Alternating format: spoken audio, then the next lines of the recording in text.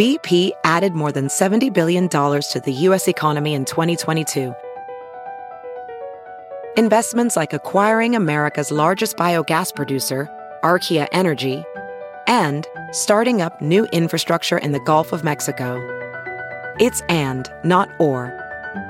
See what doing both means for energy nationwide at bp.com/investing in America.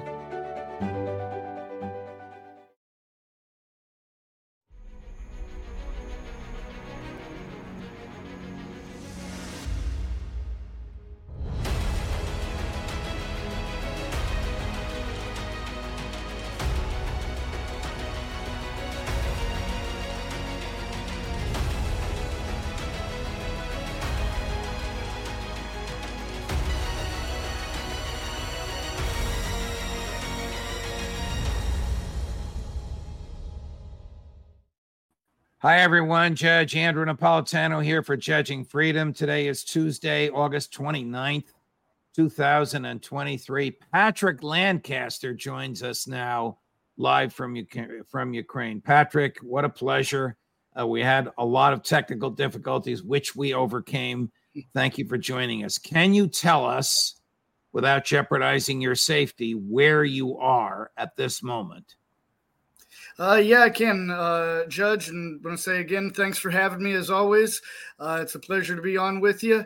And I am right now in the center of Donetsk. I have returned here to Donetsk. Of course, as you know, I'm many places around the war zone, but I've returned here to Donetsk to continue to cover the ongoing events here in the city itself, which is, as many know, the frontline city that borders Ukrainian-controlled territory of the Donetsk People's Republic. And the city itself is controlled, of course, by Russia, as it has been for the last almost 10 years. Before that, controlled by ethnic Russians. And then, of course, 18 months ago, Russian forces fully moved in. And after that, a referendum ensued for, as we know, the Donetsk People's Republic population to vote to join Russia. And that's where we are now. This city is full of ethnic Russians and controlled by Russia and the local people.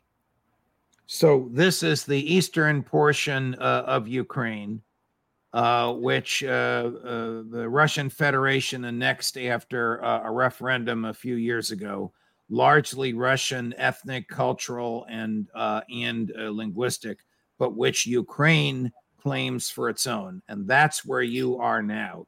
You are east.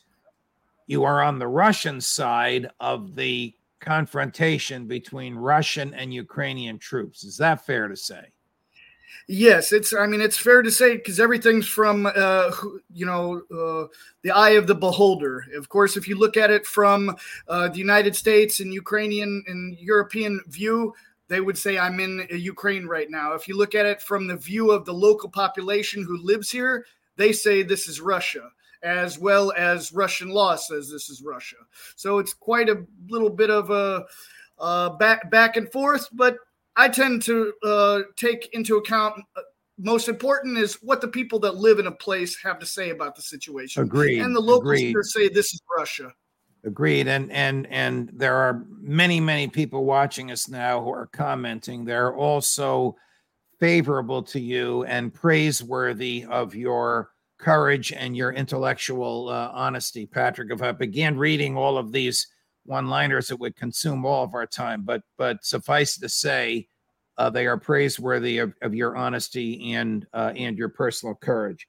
What became of the vaunted spring offensive that the American State Department, NATO leaders, and President Zelensky touted so much in the media in the late winter and early spring? This is the so-called Ukrainian spring offensive. What became of it? Well, unfortunately, quite a few civilians died because of it. But Ukraine didn't get much out of it. They tried, it seems, but they came up with excuse after excuse, like the growth of the foliage is what was holding the offensive back, and other things like this. I mean, of course, there was little gains back and forth, but like take Bakhmut or Artyomsk, for example, Ukraine couldn't even take that back. There's a lot of fighting going on now that has been, of course, increased since the spring came after the winter, and is going on. Like just today in the Donetsk area, particularly in Gorlivka, which is it's another city not far from Donetsk. There were 3 people killed when Ukraine opened fire on a dairy plant, and that was just today. And also in the city of Donetsk itself, there have been civilian homes and apartments damaged in both the Kievsky district and the Petrovka district. And this morning, I actually went to a location in the Kubashevsky district where day before yesterday, there were 3 children injured when Ukraine hit a market with artillery. And these 2 of the children were actually physically injured with a shrapnel, and the other child took a concussion from the shockwave of the blast, and all 3 of them were taken to the hospital. And hopefully tomorrow I'm going to go make a report on how they're doing in the hospital. Let me make sure I have this straight.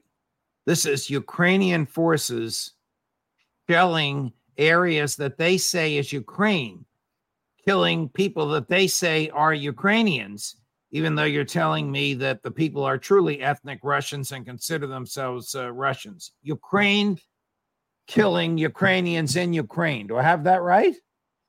Yes, from the Ukrainian side, that is exactly what they're doing. Ukraine is firing on Ukraine.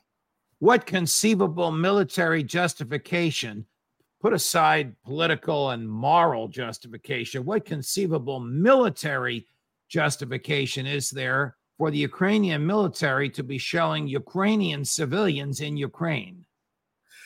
Well, when I go to these shelling sites, I ask the people why they're if they know it's Ukraine that's doing this, how do they think? Why do they think Ukraine is firing on civilian areas if it's truly civilian areas?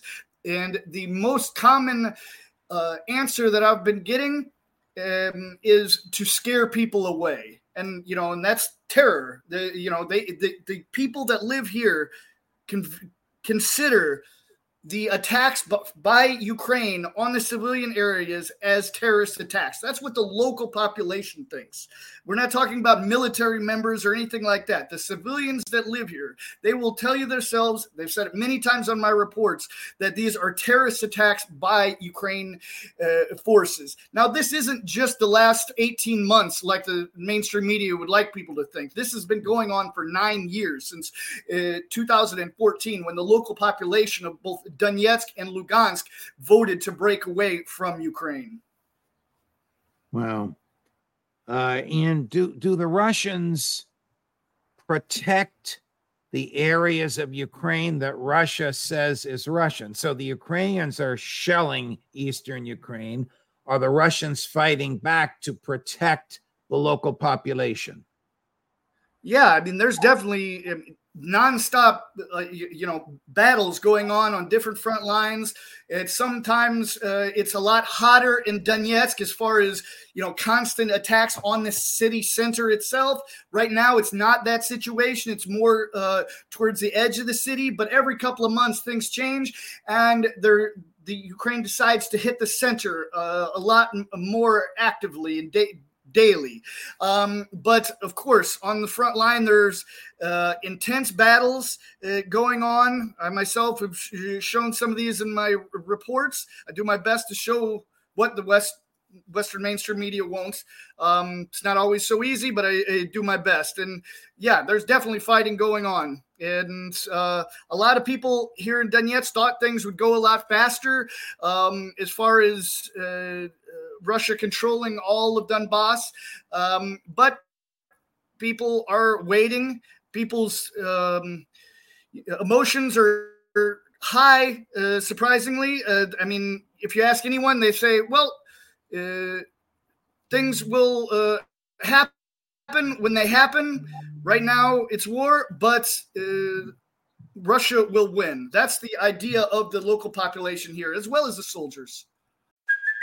Hey, it's Kaylee Cuoco for Priceline. Ready to go to your happy place for a happy price? Well, why didn't you say so? Just download the Priceline app right now and save up to 60% on hotels. So whether it's Cousin Kevin's Kazoo Concert in Kansas City, go Kevin, or Becky's Bachelorette Bash in Bermuda, you never have to miss a trip ever again. So download the Priceline app today. Your savings are waiting. Go to your happy place for a happy price. Go to your happy price, Priceline. Ophthalmologist Dr. Strauss has seen firsthand how the metaverse is helping surgeons practice the procedures to treat cataracts. Cataracts are the primary cause of avoidable blindness. He works with a virtual reality training platform developed by Fundamental VR and Orbis International to help surgeons develop the muscle memory they need. The result? More confident, capable surgeons. And even more importantly, Patients who can see. explore more stories like Dr. Strauss's at meta.com/metaverseimpact. I want to run a video that you sent us and that you took. This is you inside trench holes, literally at the very front. I think you've seen it.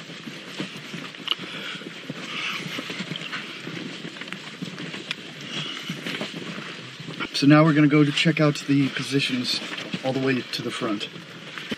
All right, so as you hear, we can hear the artillery's starting to go off. It's not hitting very close to us, but that was the outgoing, and now we'll hear the incoming, I think.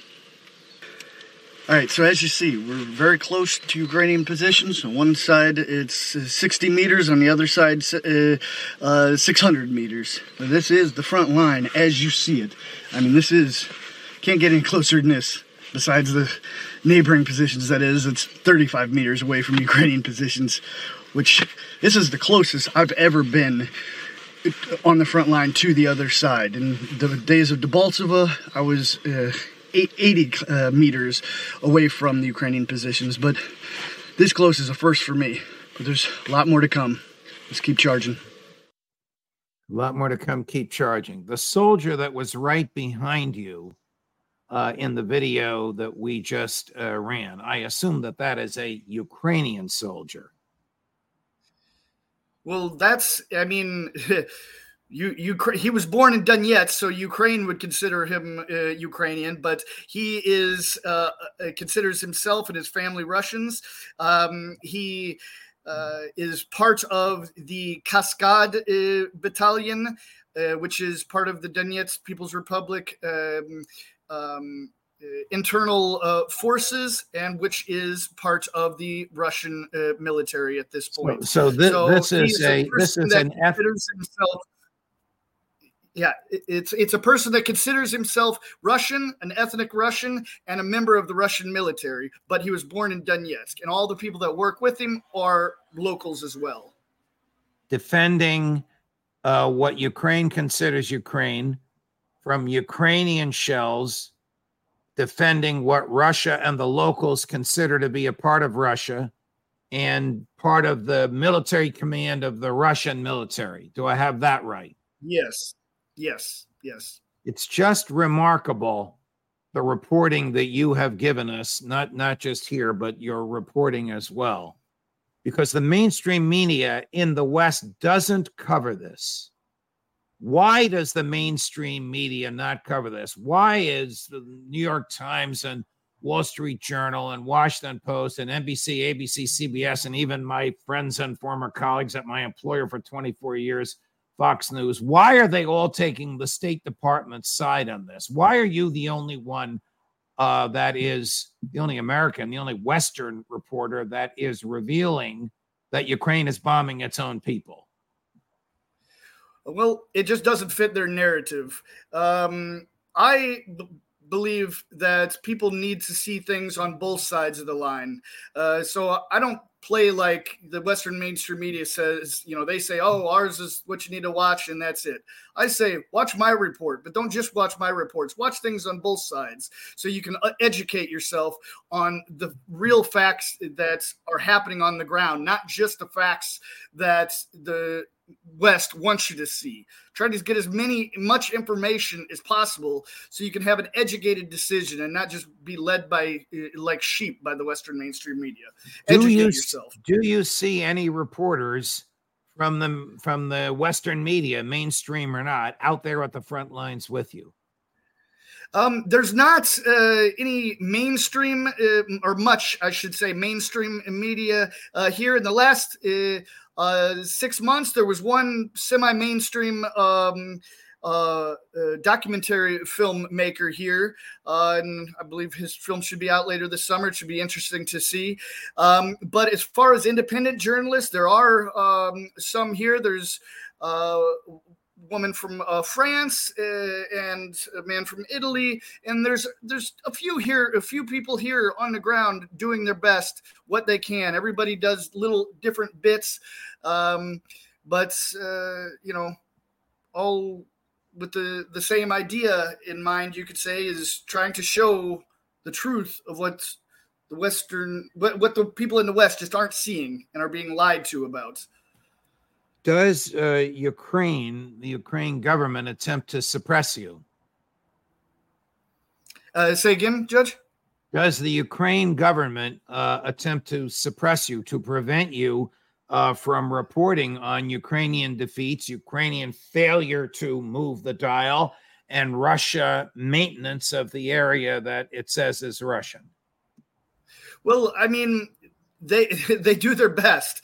My channel is blocked in Ukraine, but and of course, some of my different social media and crowdfunding sources have had issues being blocked in the past, and that's how the only way I am able to do my reports is by crowdfunding. I used to be a freelance journalist by selling my reports to different agencies, but once I saw how they were lying about my reports, I mean, it's still on YouTube.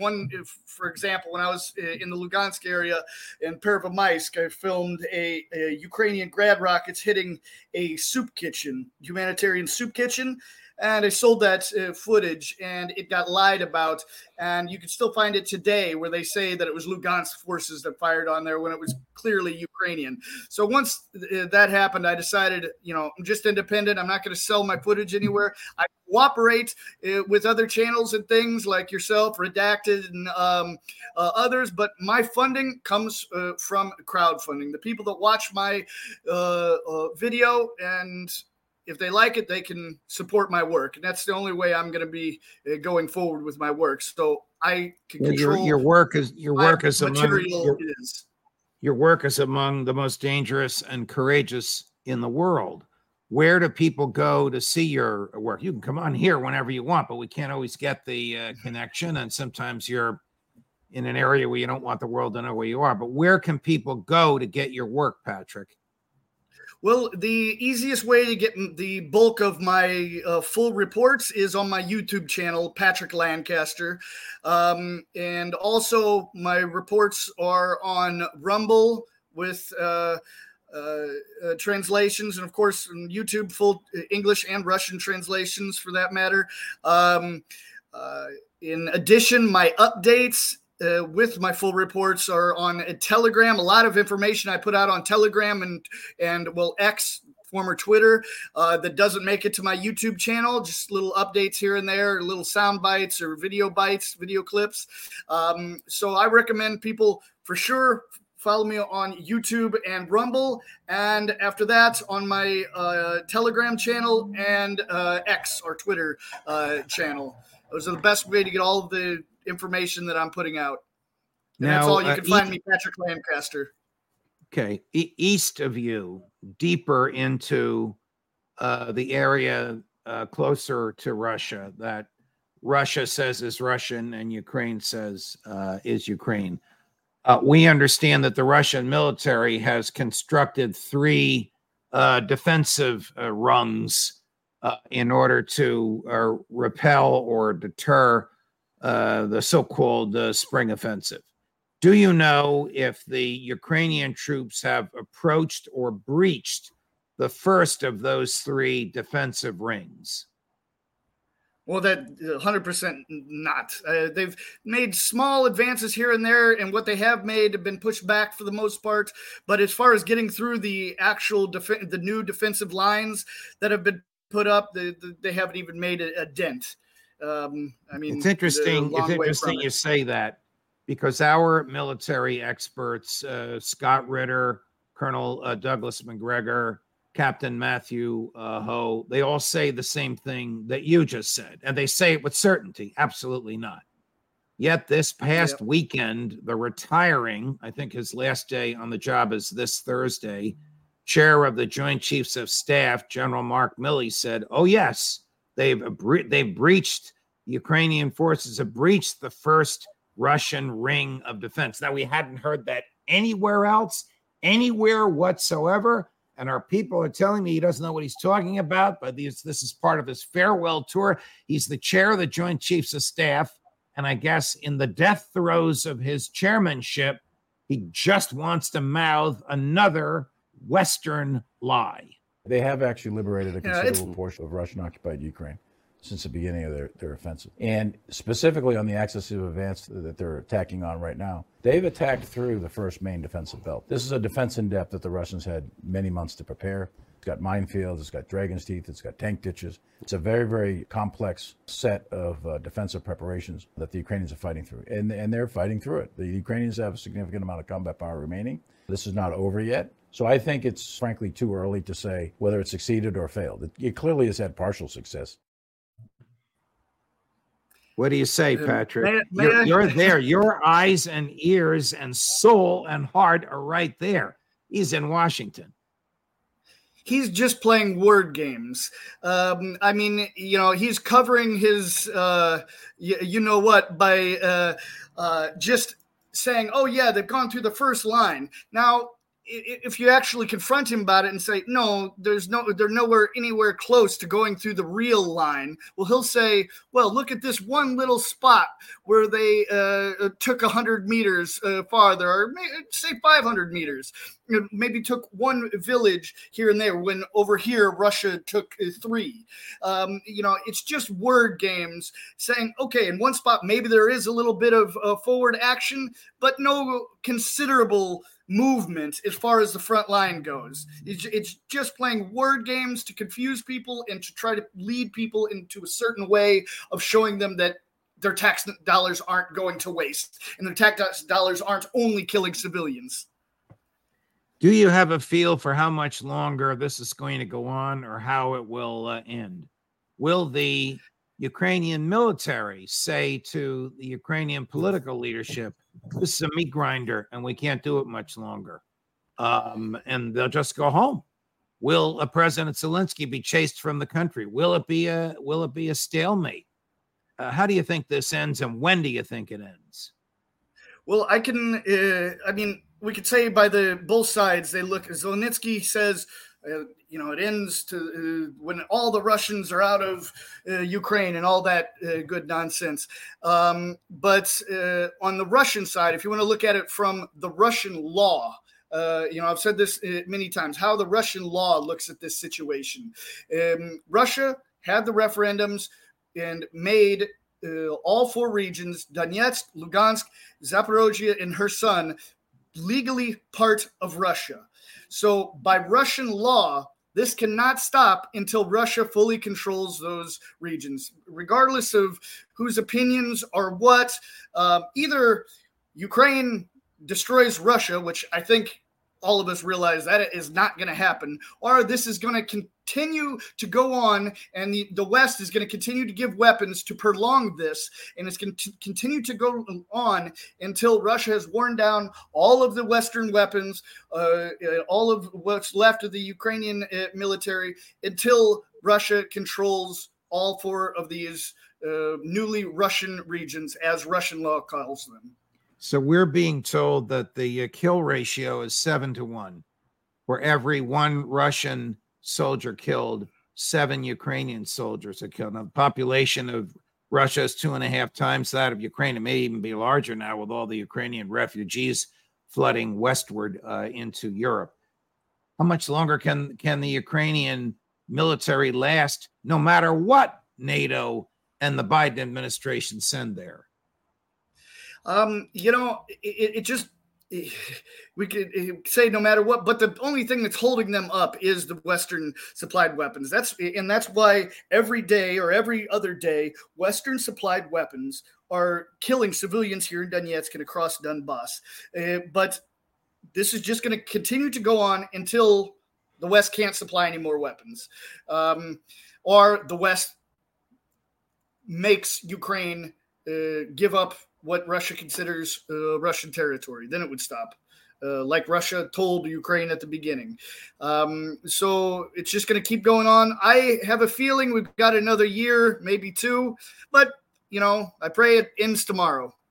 But hopefully the amount of civilians that are losing their lives, and soldiers for that matter on both sides, ceases.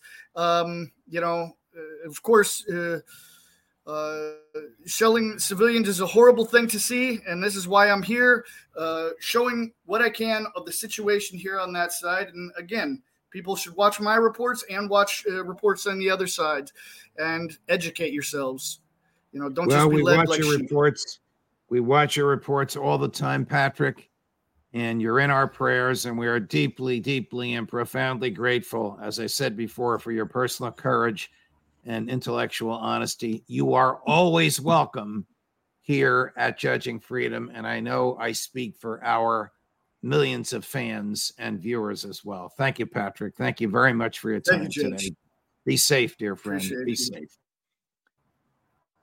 Boy, that was just remarkable that we're able to get him like that, and he's able to speak to us so directly and without any government filters, notwithstanding the one government, the one the United States is supporting, that would just as soon silence him. If you like what you saw, like, subscribe, tell a friend.